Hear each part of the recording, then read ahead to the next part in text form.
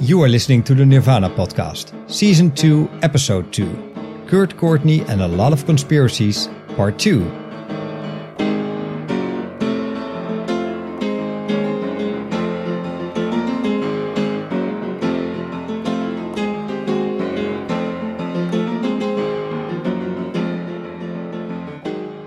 Hello everybody and welcome to the Nirvana Podcast. My name is Sietse. And I'm Juditja. Today we are going to further discuss the murder conspiracy theory that surrounds Kurt Cobain's death for over 25 years now. Yeah, it's been a long time, so that's why we're doing 2 podcasts Yeah. on the subject. We never planned to. If you've listened to this carefully, you will have heard Sietse now say part 2.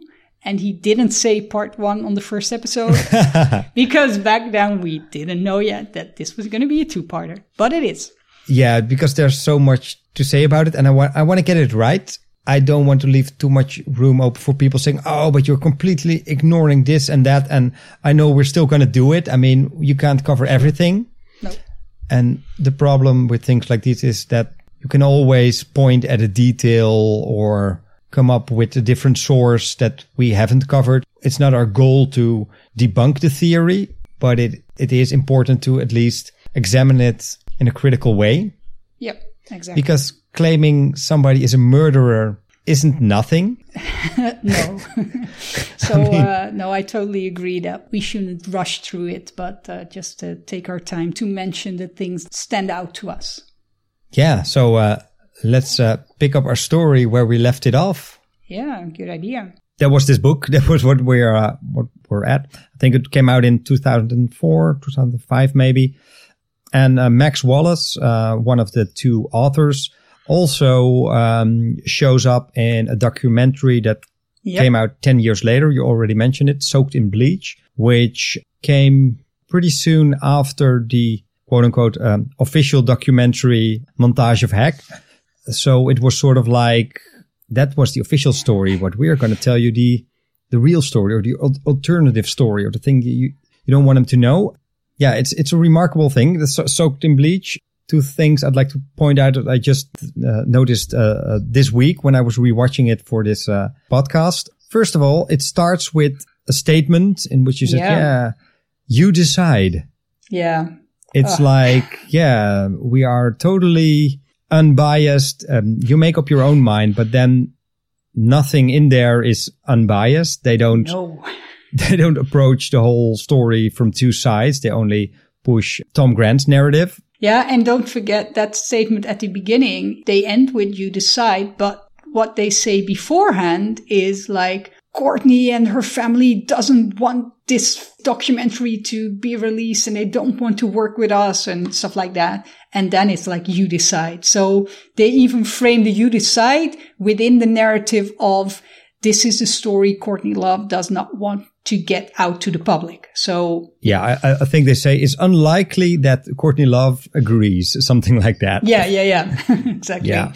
But did you also read the end credits? They don't pop up in my mind, so it has remind this me.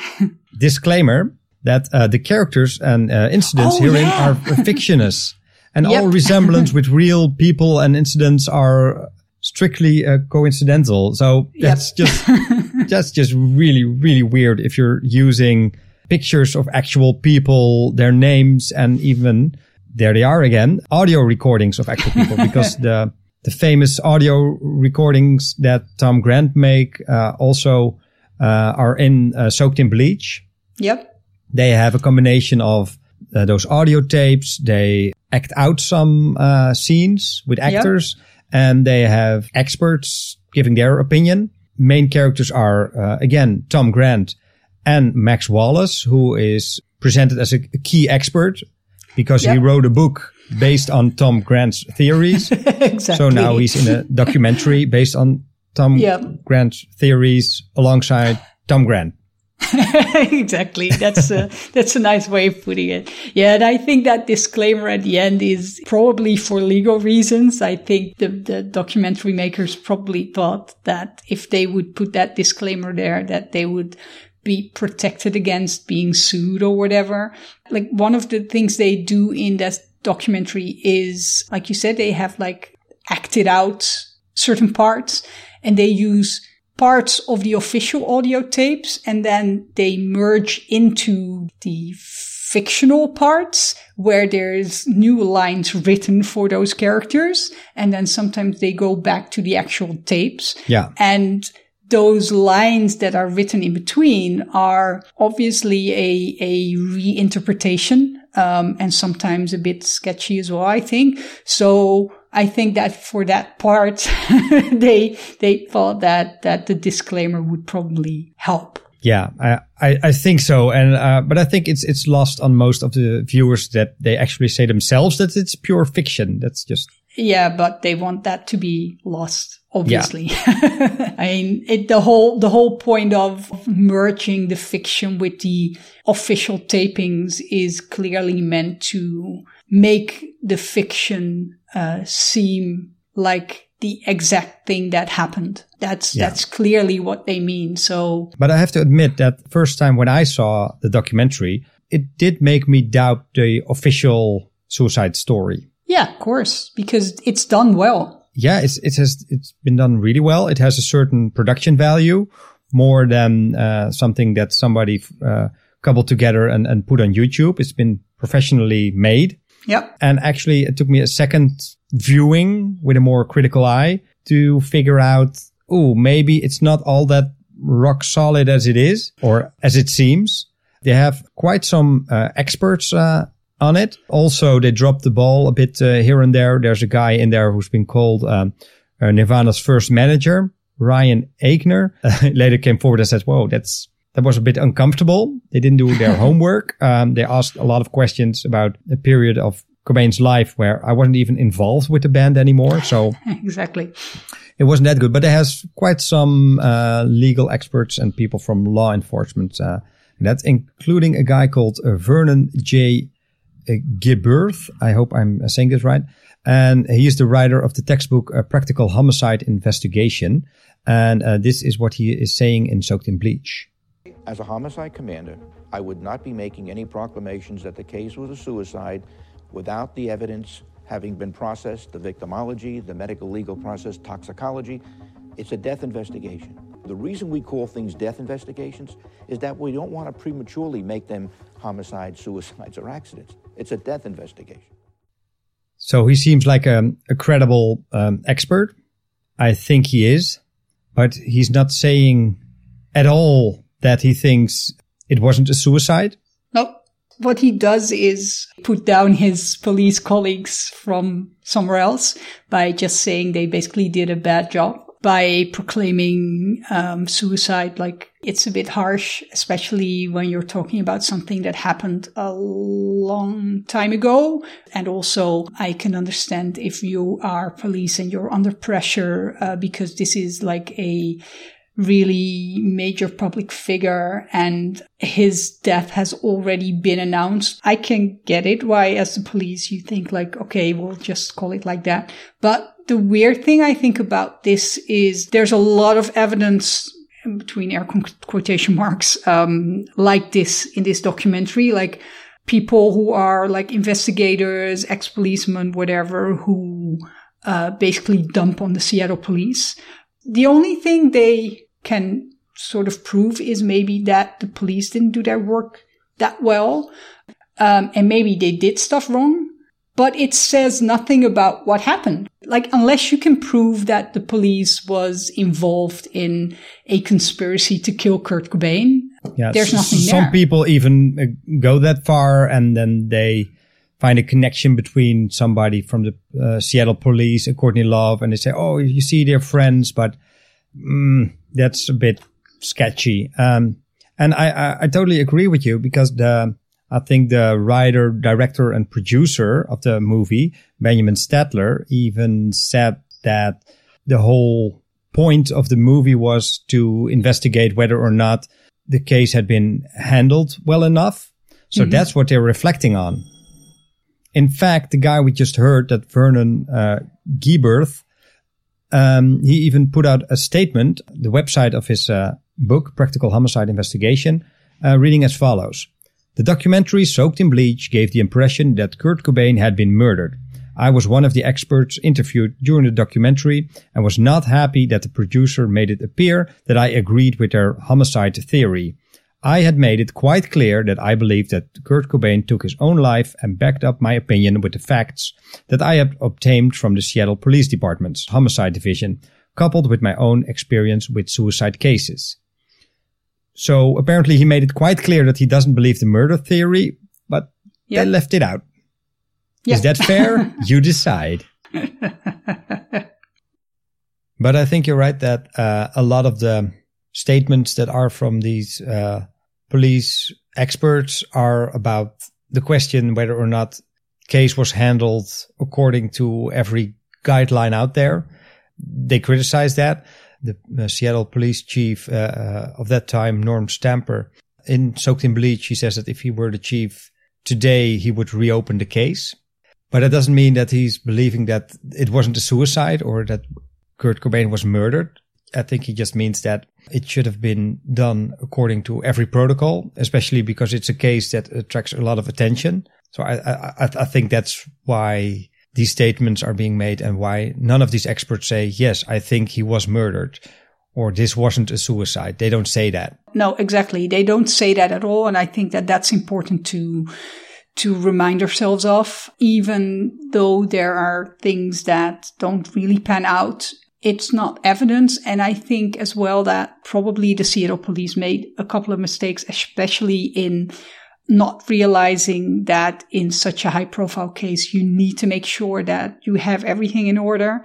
Now there's like talk about like we have pictures, but we don't show them. We have like reports, but we don't want people to see that. And although I don't think anybody is served by making everything public, because this is not a public case. I mean, we don't need to read all the details. The fact that they kept a lot of that inside or were a bit closed off about it, it fuels the imagination of people. It's basically like if stuff isn't out in the open, they have something to hide.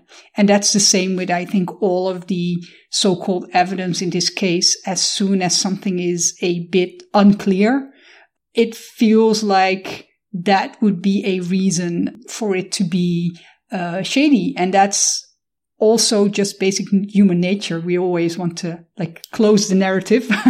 And if you can't close the narrative, then something must be up. And since you mentioned the pictures, there's a lot of criticism about the fact that the police didn't develop all the pictures they took at the crime scene. But I think they have a pretty plausible explanation for that. Because what they did is they took pictures of the crime scene, but they also, with a regular camera, of course, cameras back then weren't digital, so they were on a film and had to be developed. But they also had a Polaroid camera, so they had immediate pictures they could use of the same scene, of the same, basically the same pictures. And what they said is that if there's any indication that there's something wrong, then we have those other pictures as a backup. And maybe the quality is a bit better of that. So Polaroids fade after a while. They did have pictures. They used the Polaroid pictures and they didn't see any reason why to develop those other pictures. So it sounds like they're dropping the ball there, but in fact, not really. And a couple of years ago, I think right before Soaked in Bleach got released, or maybe right after it, the police did look into the case. They did not reopen it, but they had a fresh look at the evidence, developed some more pictures and stuff. And the outcome was exactly the same. They found nothing that was inconsistent with their first conclusions. So again, that doesn't seem to be that much. No, and if you're talking about pictures that weren't developed, it's not like they got lost or whatever. It's like not like somebody tried to hide something. It's just, like you said, protocol.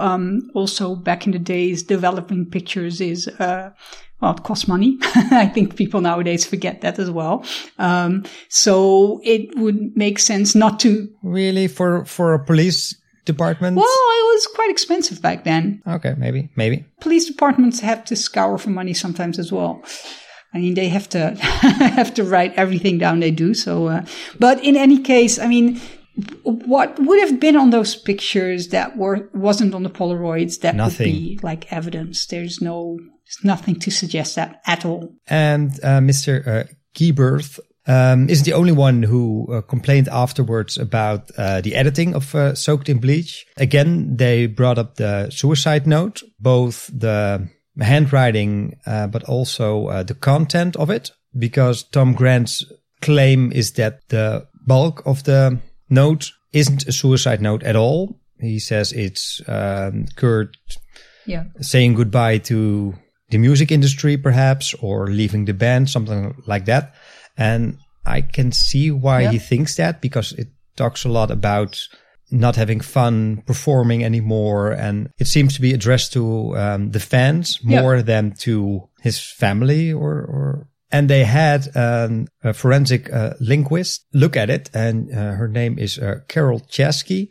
And here is her quote that ended up in Soaked in Bleach. One of the perhaps surprising characteristics of this note is that the largest section of the note, or the initial part, talks so much about his relationship to music. And it's only the very small part of the note, the last 4 lines, that talks about his relationship to his family. But there's another linguistically interesting thing about the second or final 4 lines of the note. And that is what most of us would consider a stereotypical suicide note. I love you, someone will be better off without me, keep moving forward.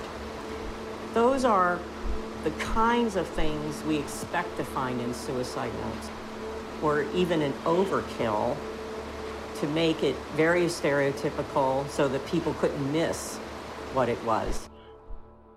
The background music makes it clear that this is very suspicious, of course. Yes. You can trust the music. So she points out some linguistic, interesting details about the note, but she does not say it's not a suicide note. She's actually, I think, well, I won't say claiming the opposite, but in fact, a lot of people have been saying that, like, oh, this doesn't sound like a suicide note. But again, what we think is a suicide note is what we know from movies and TV. And if you read proper literature about it, most real suicide notes don't have a lot of those cliches in there. So having that at the end, the only thing that to me at least confirms is that maybe, like we said before, he wrote it like at the last moment and the start wasn't specifically for this. Or maybe Courtney did add it because she thought she needed to add it. I don't know, but it doesn't prove anything because, like you say, she doesn't say it's not a suicide note. It's just a difference between the first part and the last part. But yeah. Chesky has also said that it's sometimes really hard to recognize a suicide note. And that's why she developed software to do that.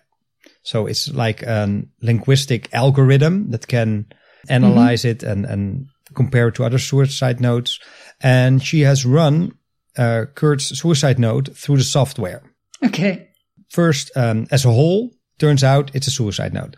Then there's just those 4 lines at the bottom, suicide note. But also the upper part without those air quotes added suspicious lines.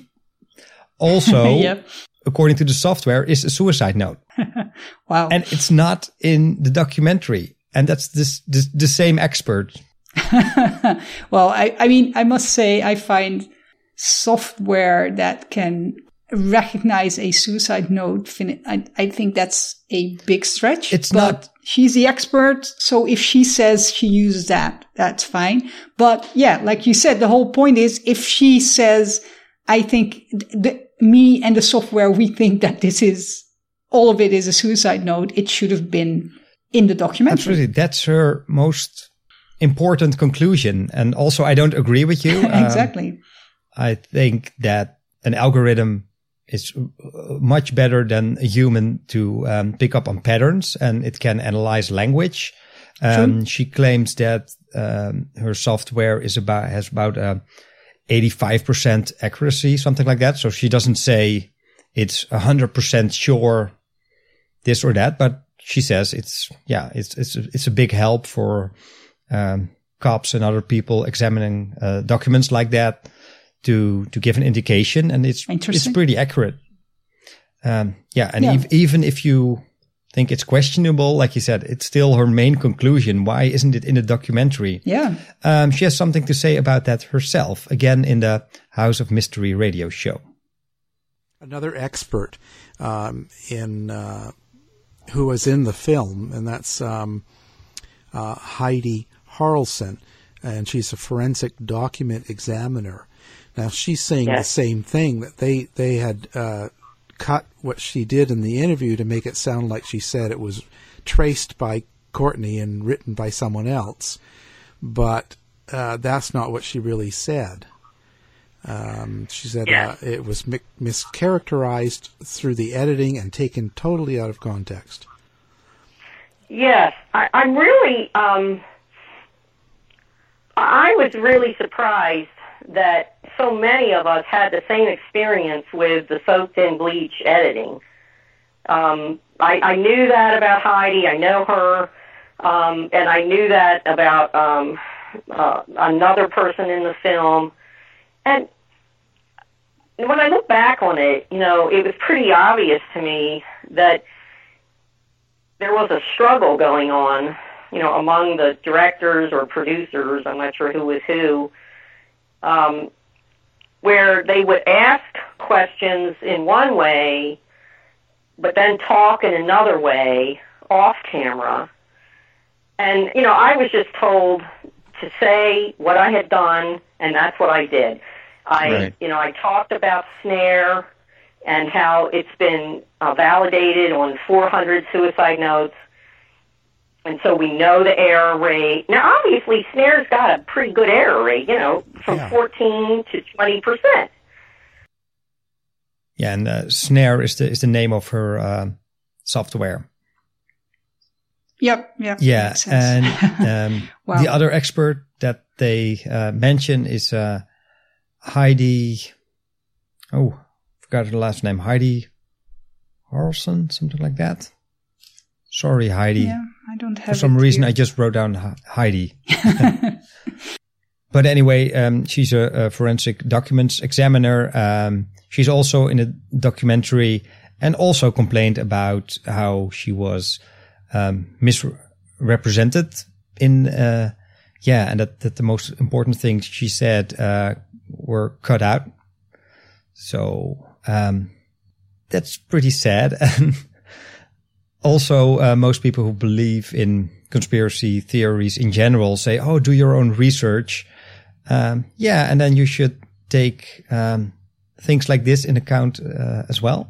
Yeah, I agree. If you're serious about doing the research and then drawing your conclusions from that, you should do all of the research and all of the investigation, which is exactly what the people in this film also expect from the police. I mean, they have a lot of comments in this documentary about how the police should follow their procedures and do everything.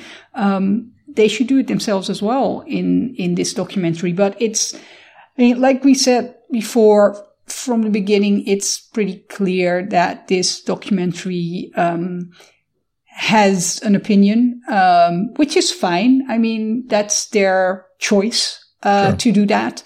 And it's fine for them to choose which parts they show and don't show. But obviously there's also let's say a moral obligation to the people, at least, that you interview. And I think, like, for me, I find this whole documentary, it really gives me like sort of a bad taste, because the whole bigging up of Tom Grant in the beginning, like the whole story of, this guy is like an upstanding citizen and stuff like that. And it doesn't it start with him talking about his father, and his father never told a lie, and he wanted to follow the footsteps of his father, so he would never lie, something like that. And so everything they tell you and show you about him is to frame him as a perfect and very believable person. And then when they get to Courtney Love, it's the opposite, and also, in my opinion, quite misogynist sometimes, really portraying her as a loose woman, keeping comments in there by Tom Grant about how she is wearing like a negligee, and he can like see her body, and he didn't think that was appropriate. And when you see her in the fiction parts, like, there's this woman passing, and she grabs the woman by the bottom, and like being, there's people in the background that never get explained who they are, and they're like kissing, and it's like, it's sort of, she's the loose woman and he's the upright policeman, basically, ex-policeman. And that's a framing that sort of warns me for the actual content that comes after that, which I think is a shame, because there is a lot of people who are interviewed in there who are not part of this whole narrative, like the experts, and who are just giving their opinion, and then they sort of get sucked into that frame. Now I get to think of it in the book, Love and Death, that we mentioned. I think that starts off by portraying Tom Grant as a credible guy. I think in one of the first paragraphs, they talk about how they meet him for the first time in his detective office, and then he gets a phone call, and then he says, "Oh, I'm sorry, I can't help you, and I wouldn't take your money." Yeah, exactly. Yeah, something like that. Like you're obviously manipulated to think, "Ooh, what a great guy!" Yeah, he's my man. Yeah, and he might be a great guy. I mean, for all we know, that's fine. But it's. I'm not saying he's not a great guy, but framing it like this it serves a purpose.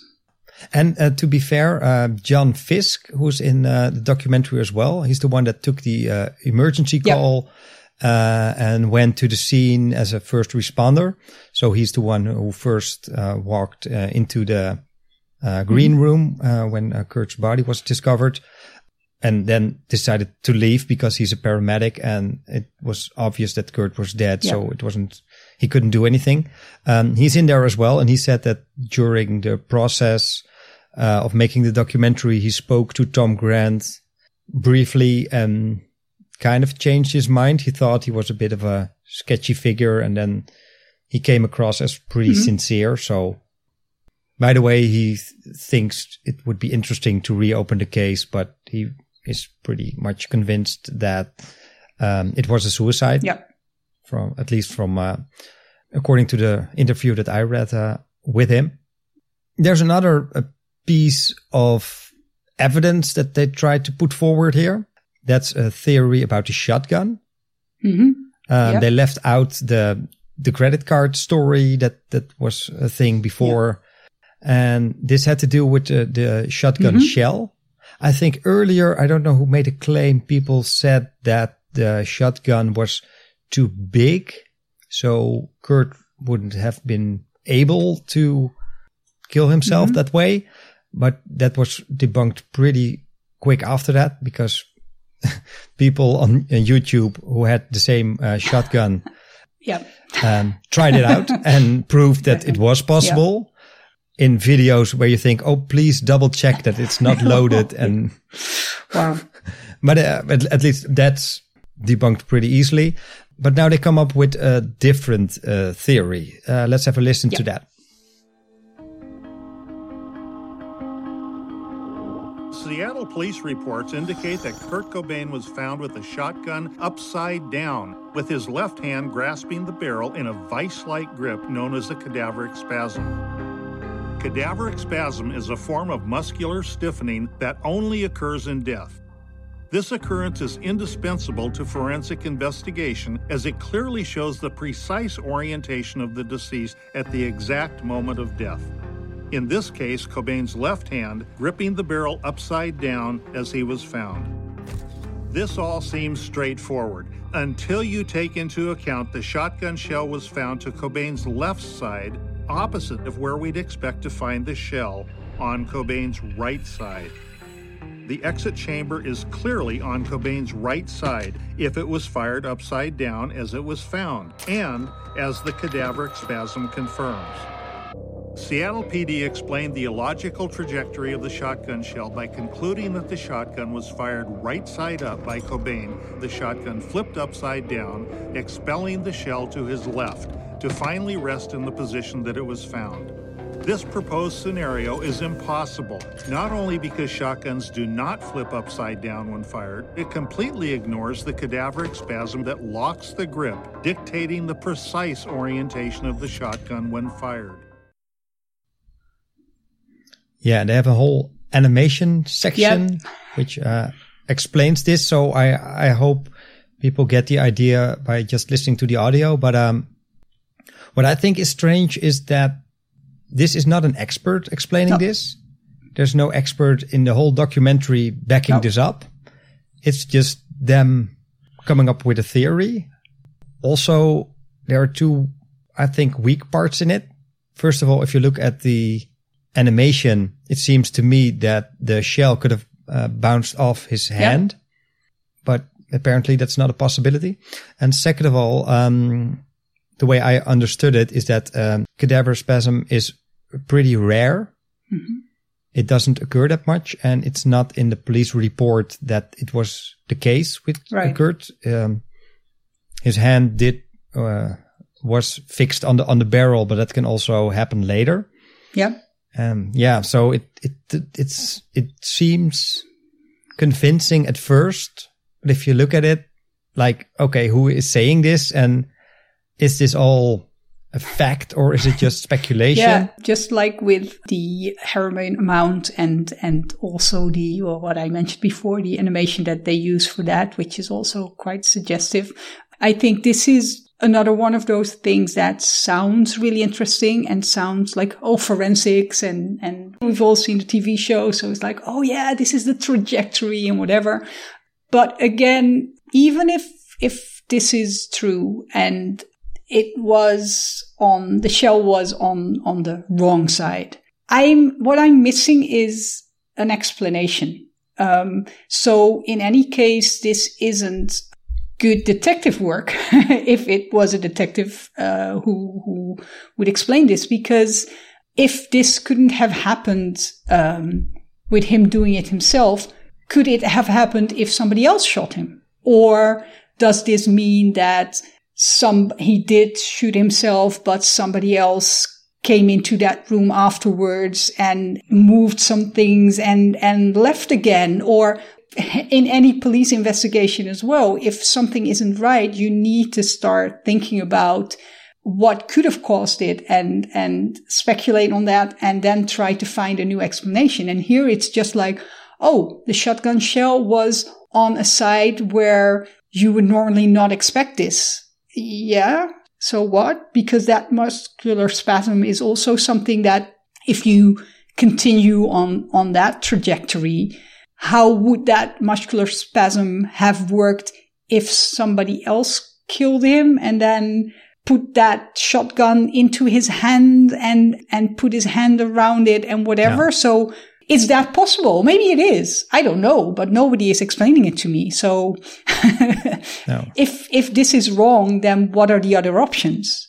I don't know. And I'm wondering, did they show this animation and this theory to one of the many police experts they Exactly. had? And what did they have to say about it? Yeah. It's all so very obviously constructed to let us agree with the narrative. Yep. Yeah, like in the beginning, they have they go back to portray Kurt a bit, and they have Aaron Burkhart in there, which is pretty interesting. Nirvana's first drummer, and some other people who are there just to say that Kurt was a nice guy and happy, Yeah, and happy and goofy and fun to be with. And so they were looking for people to sort of discredit the claim that he was suicidal. That's also a thing that Tom Grant claims, is that nobody thought Kurt was suicidal. Exactly. And that the whole thing was brought into the world by Courtney, so that when the police arrived at the scene, they would immediately think, it's a suicide. Yeah. To be fair, Courtney does do weird things, like file the missing persons report in Kurt's mother's name, which is weird. And then she also said in the missing persons report, he may be suicidal. So then Tom Grant comes forward and says, you see, she already put the police on that path so that they would go in with that in mind. So they would immediately be drawn to that conclusion. They also show pictures of Kurt looking healthy, smiling. Yeah. And interview snippets with him being really positive about life. And Yeah. And saying that the song title, I Hate Myself and I Want to Die, was a joke. Yeah, of course he would say that.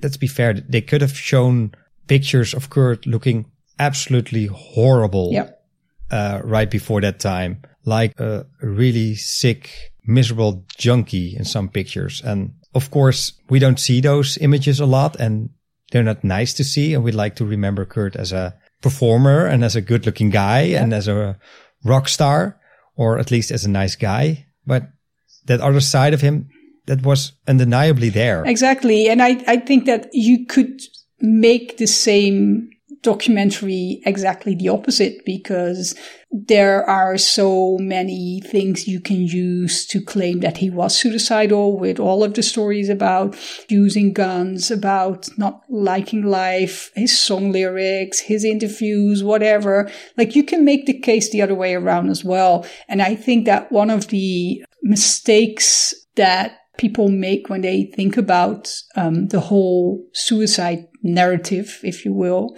Or we talked about it in the previous episode about how you can never really know. And I think that the fact that a lot of people did say just after he died, like, oh, I wouldn't have expected it, or he never talked about suicide, that doesn't claim murder. And also, of course, you're shocked.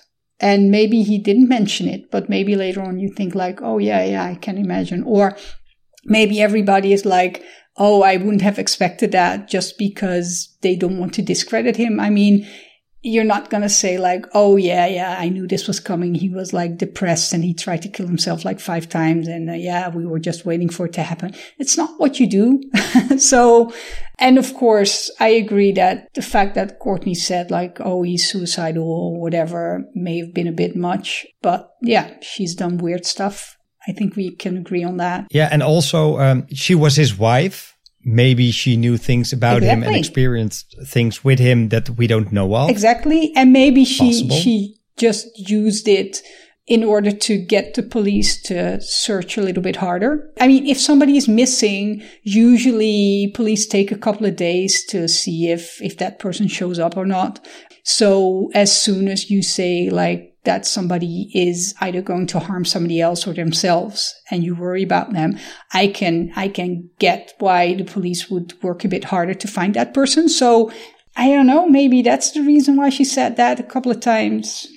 We will never know. And maybe she filed a report in Kurt's mom's name because she was kind of famous. Yeah. And a lot of people thought of her as a out of control character, and with good reason. Yeah. So maybe she thought, well, if I'm going to do this in my own name, they won't take me seriously.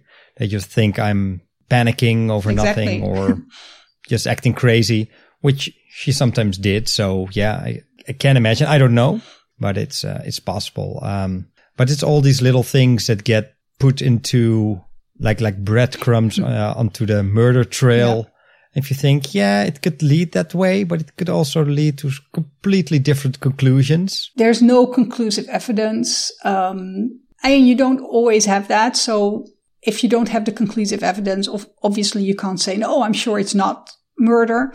But the other way around, I think it's interesting what you discussed about that like Tom Grant started out with like credit cards and whatever, and then that sort of disappeared from the narrative and other things popped up. And he said a couple of times, like, I have things on tape that are really explosive, but I'm not giving them to anybody unless the police reopens the case and whatever.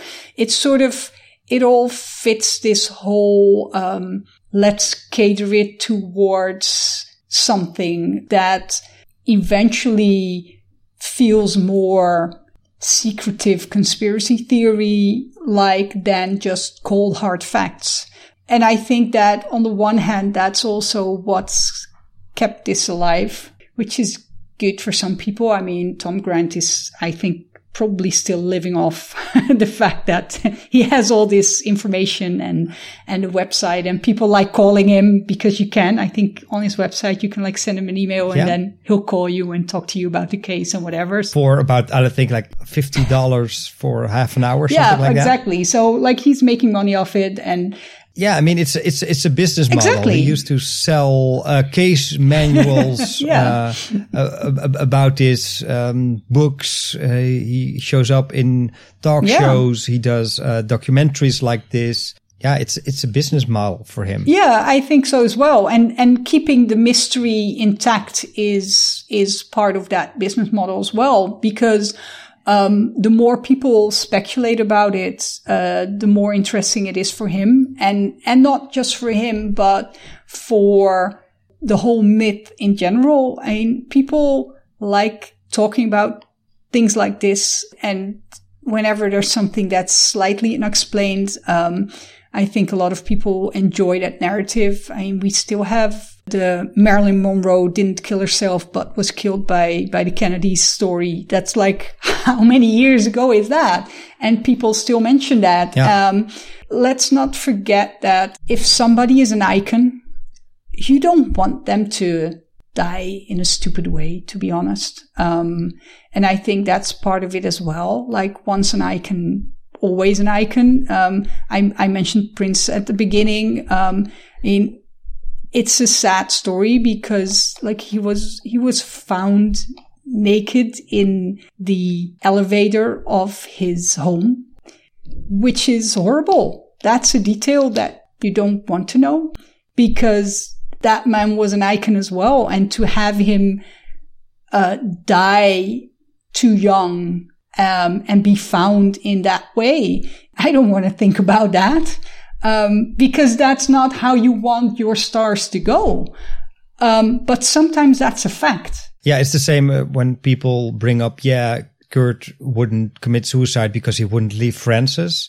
I mean, for most of us, if you have a kid, it seems unthinkable to do that. But I'm sorry, people with children commit suicide. It happens. It happens a lot. And it doesn't mean that they don't love their children. It means that something else in them is stronger than that, or at least at that moment, or overtakes their behavior or whatever. I mean, it's hard to wrap your mind around, perhaps. Yeah, we'll never know exactly what happened, and people will keep speculating about it. But for me, the outcome of all of this, when you look at all of the stories and the so-called evidence again, is there are weird things that have been going on during this period, because there were a lot of people involved that had their own mental issues or drug issues or other problems. Yeah, Kurt and Courtney had issues, obviously, but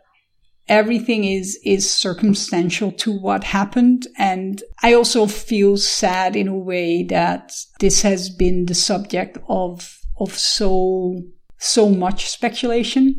I like the fact that people want to keep Kurt in their minds and hearts and refuse to believe that he could have done something as mundane as killing himself. But you're not helping anyone by keep spreading rumors about his wife having killed him, because let's be honest, that's the biggest thing that people, and Tom Grant obviously as well, have been saying. But there is nothing that points to that. And please give me anything that actually says that, and I'll look into it. But it's not. So yeah, maybe leave them alone?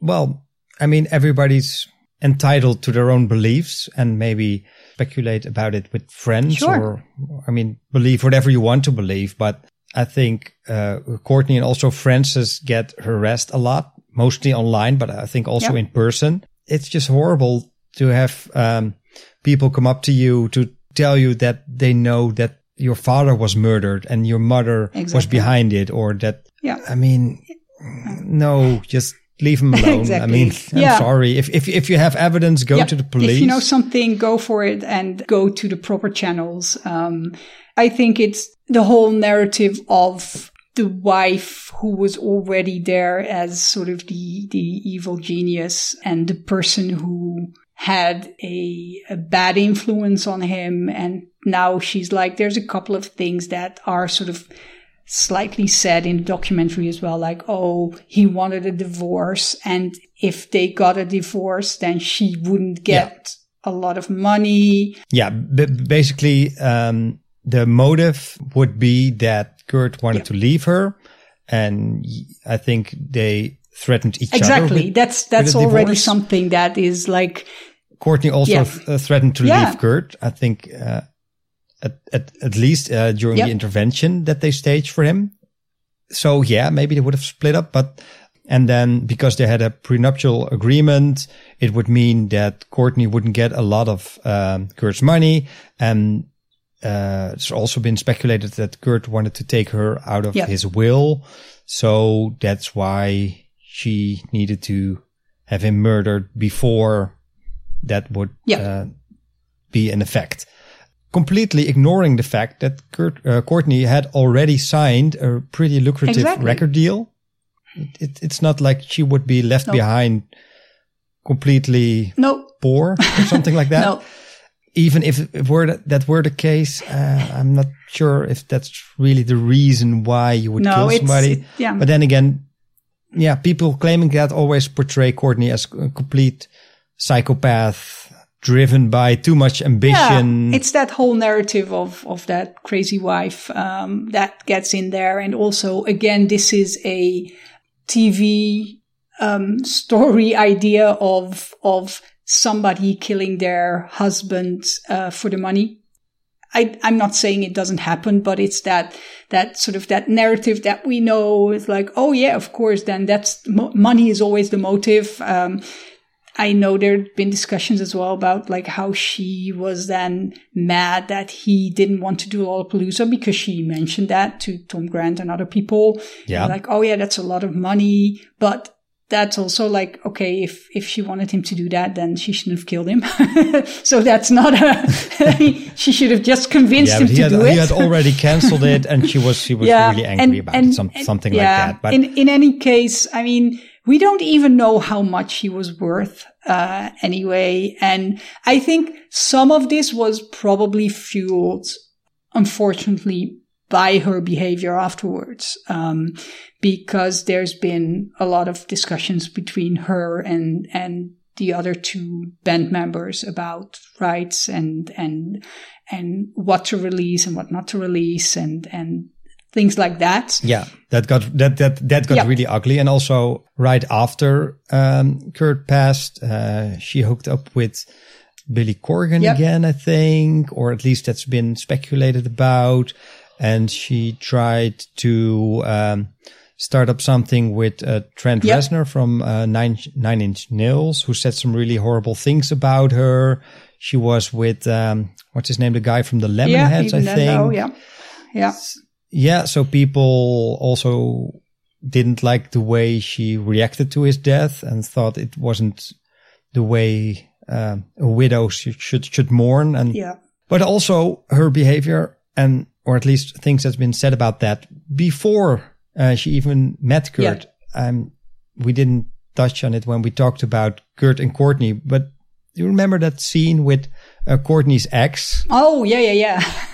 Who took Nick Broomfield to the basement because he had a box there with Courtney's stuff, and then started flipping through her diaries and shouting in the camera at her. And maybe she treated him badly in the past, but he's acting like a real dick right now in a documentary. Yeah.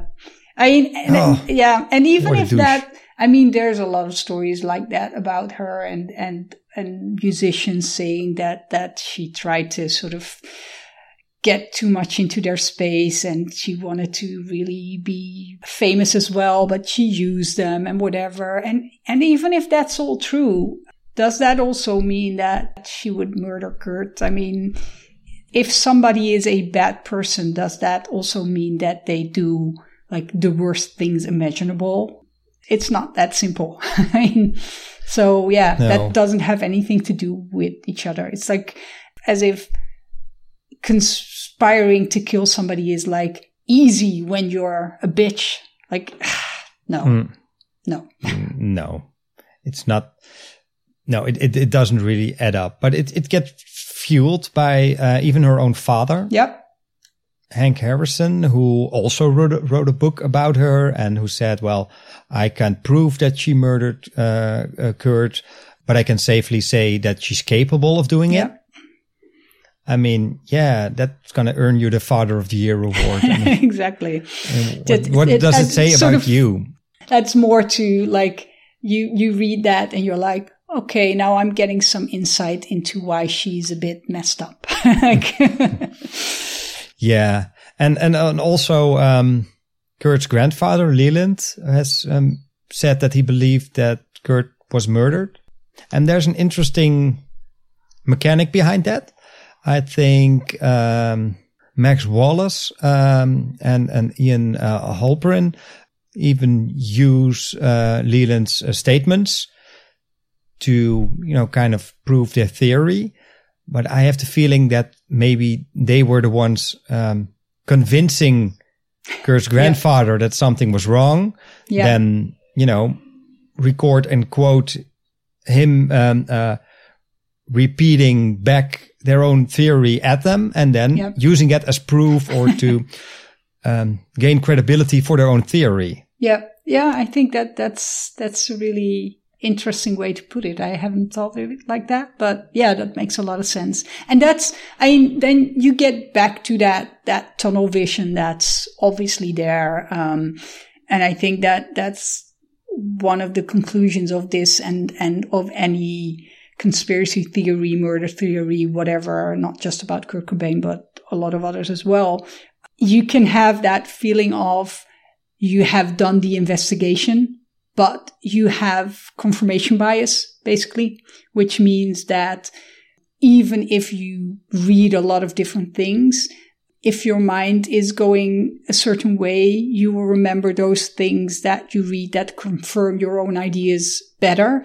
And if you're looking for something, and especially if you're making a documentary or a book or whatever about that, you will not even always on purpose try to get that out of other people as well. And so, I mean, that's even a case if you do, like, there's a lot of discussions about police interviews, like how do you do that? How do you ask open questions? How do you make sure you're not pointing people into a specific direction?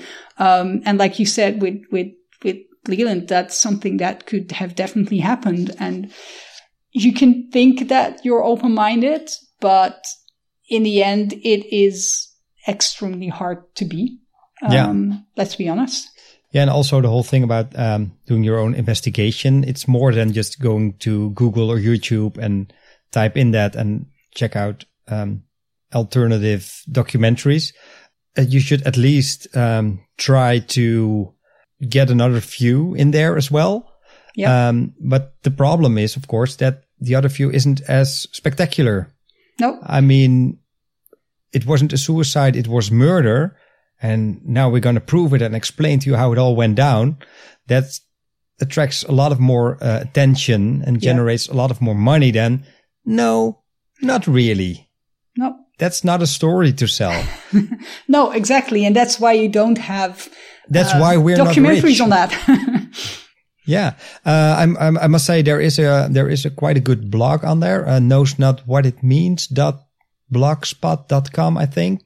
I think the same people also use the account called Soaked in Bullshit to try to debunk the whole theory.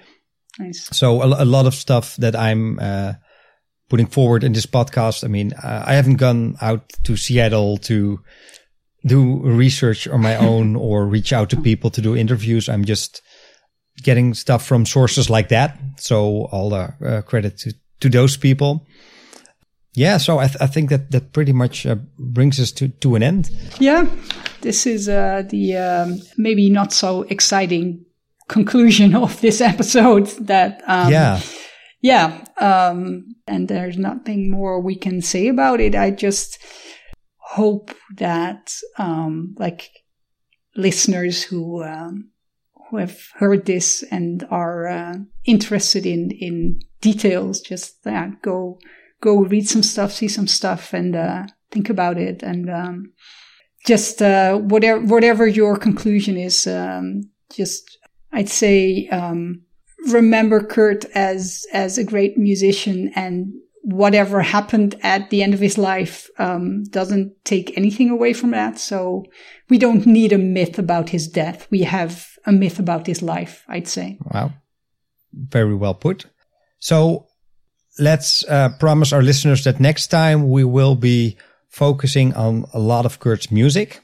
Yes. Because we have done a lot of talking about this whole theory and the whole thing. But I thought it was important as well because if you look for podcasts about this subject, most of them are in favor of the whole conspiracy theory, or at least leaving open the option like, oh, well, I guess we'll never know, but it sounds really suspicious. And that's okay. I mean, people are free to do so, but I think I hope that we have balanced that out a bit. Yeah, I hope so as well. We won't make any money out of it, but there you go. No. But if you, as a listener, do want to give us money, unless you're Courtney Love, because then we would be in on the conspiracy. Exactly. You can send us an email. You can send it to sherwoodpodcast@gmail.com, or you can reach us on Facebook, and you can do that by going to facebook.com/Nirvana podcast. And at the end of this episode, you will hear a very interesting song about this whole subject matter. It's a song that actually you pointed out at me by somebody who goes by the name The Narcissist Cookbook. He wrote a great song about the Courtney did it theory, and with a great afterthought as well. I contacted him online, and he said it was okay if we would include his song for the podcast. So keep listening to check that out. And for now, thanks a lot for listening to us. Hope to see you next time, and bye. Bye.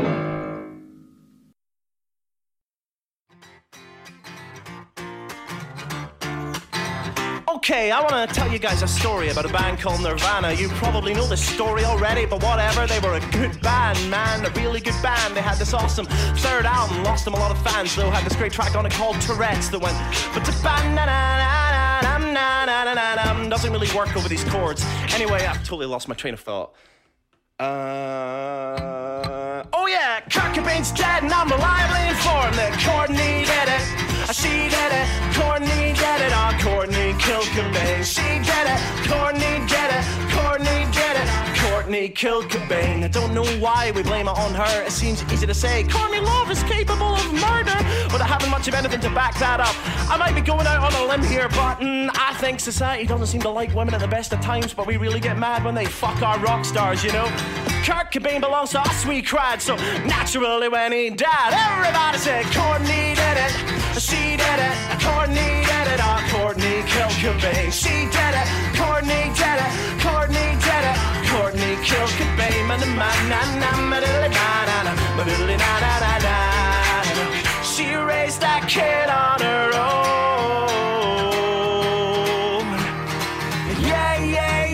Yeah, she's got problems. Don't we all have problems that would be exacerbated by living life in the public eye?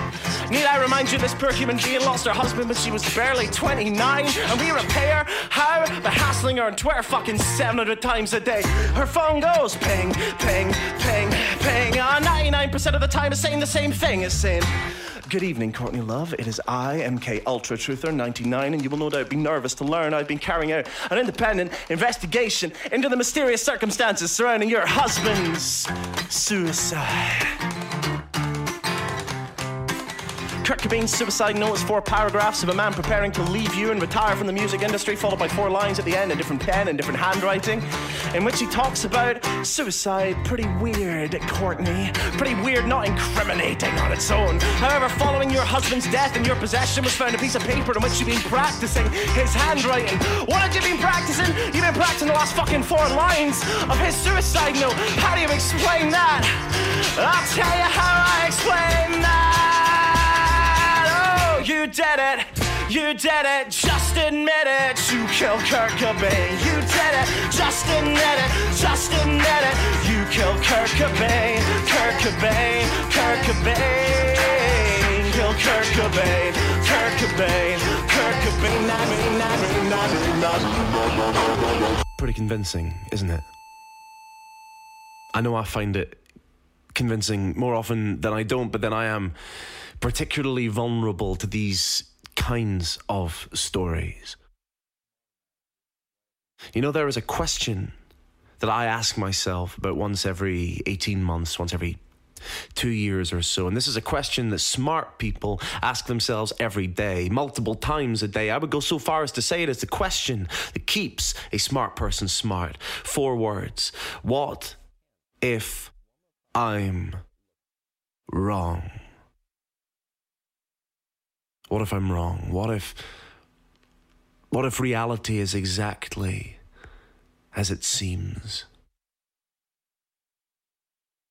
What if 9/11 was not an inside job carried out by the American military-industrial complex against its own people to justify a series of power grabs in the Middle East? What if it was just a reaction to decades of carelessness and aggression, centuries of imperialism?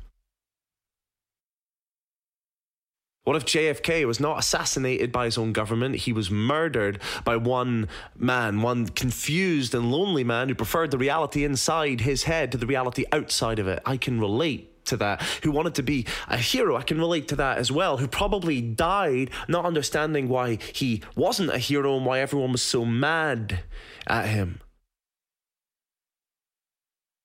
You know, Kurt Cobain had a genetic predisposition to, in no particular order, substance abuse, paranoia, depression, anxiety, not to mention he was a member of the music industry.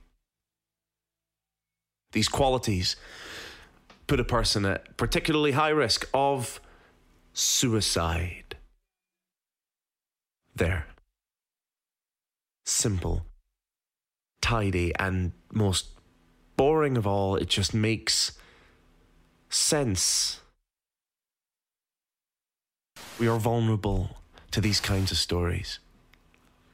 Partly because they make our world seem less chaotic, but also because if you stack enough of these stories one on top of each other, you block out the bigger story, the story which is as terrifying as it is verifiably true, and that is that we are marooned out here, stranded on a rock in the middle of nowhere, and bad things are going to keep on happening to good people until one day the worst thing is going to happen to all of the best people at once.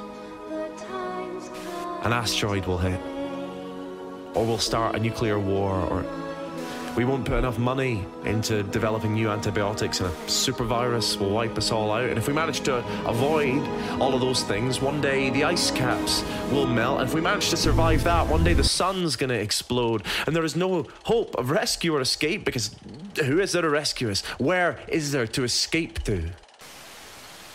We are not taught how to deal with these things, and so we are left to our own devices to come up with ways of distracting ourselves. Sex and drugs and rock and roll. And that's just what works for most of us. For some of us, that is not enough. And those are the people who fly passenger jets into skyscrapers. Those are the people who kill presidents. Those are the people who load up on guns and splatter their brains out all over the family home, while people like me, arseholes, the intrepid keyboard detectives willing to say the things no one else is willing to say because they can see the things no one else is willing to see, will explain to anyone who will listen with unbearable fucking smugness and unrepentant glee that Courtney did it, she did it, Courtney did it, oh, Courtney killed Cobain. You did it, Justin did it, Justin did it, you killed Kurt Cobain, Kurt Cobain, Kurt Cobain. Kill Kurt Cobain, Kurt Cobain, Kurt Cobain, nah, nah, nah, nah,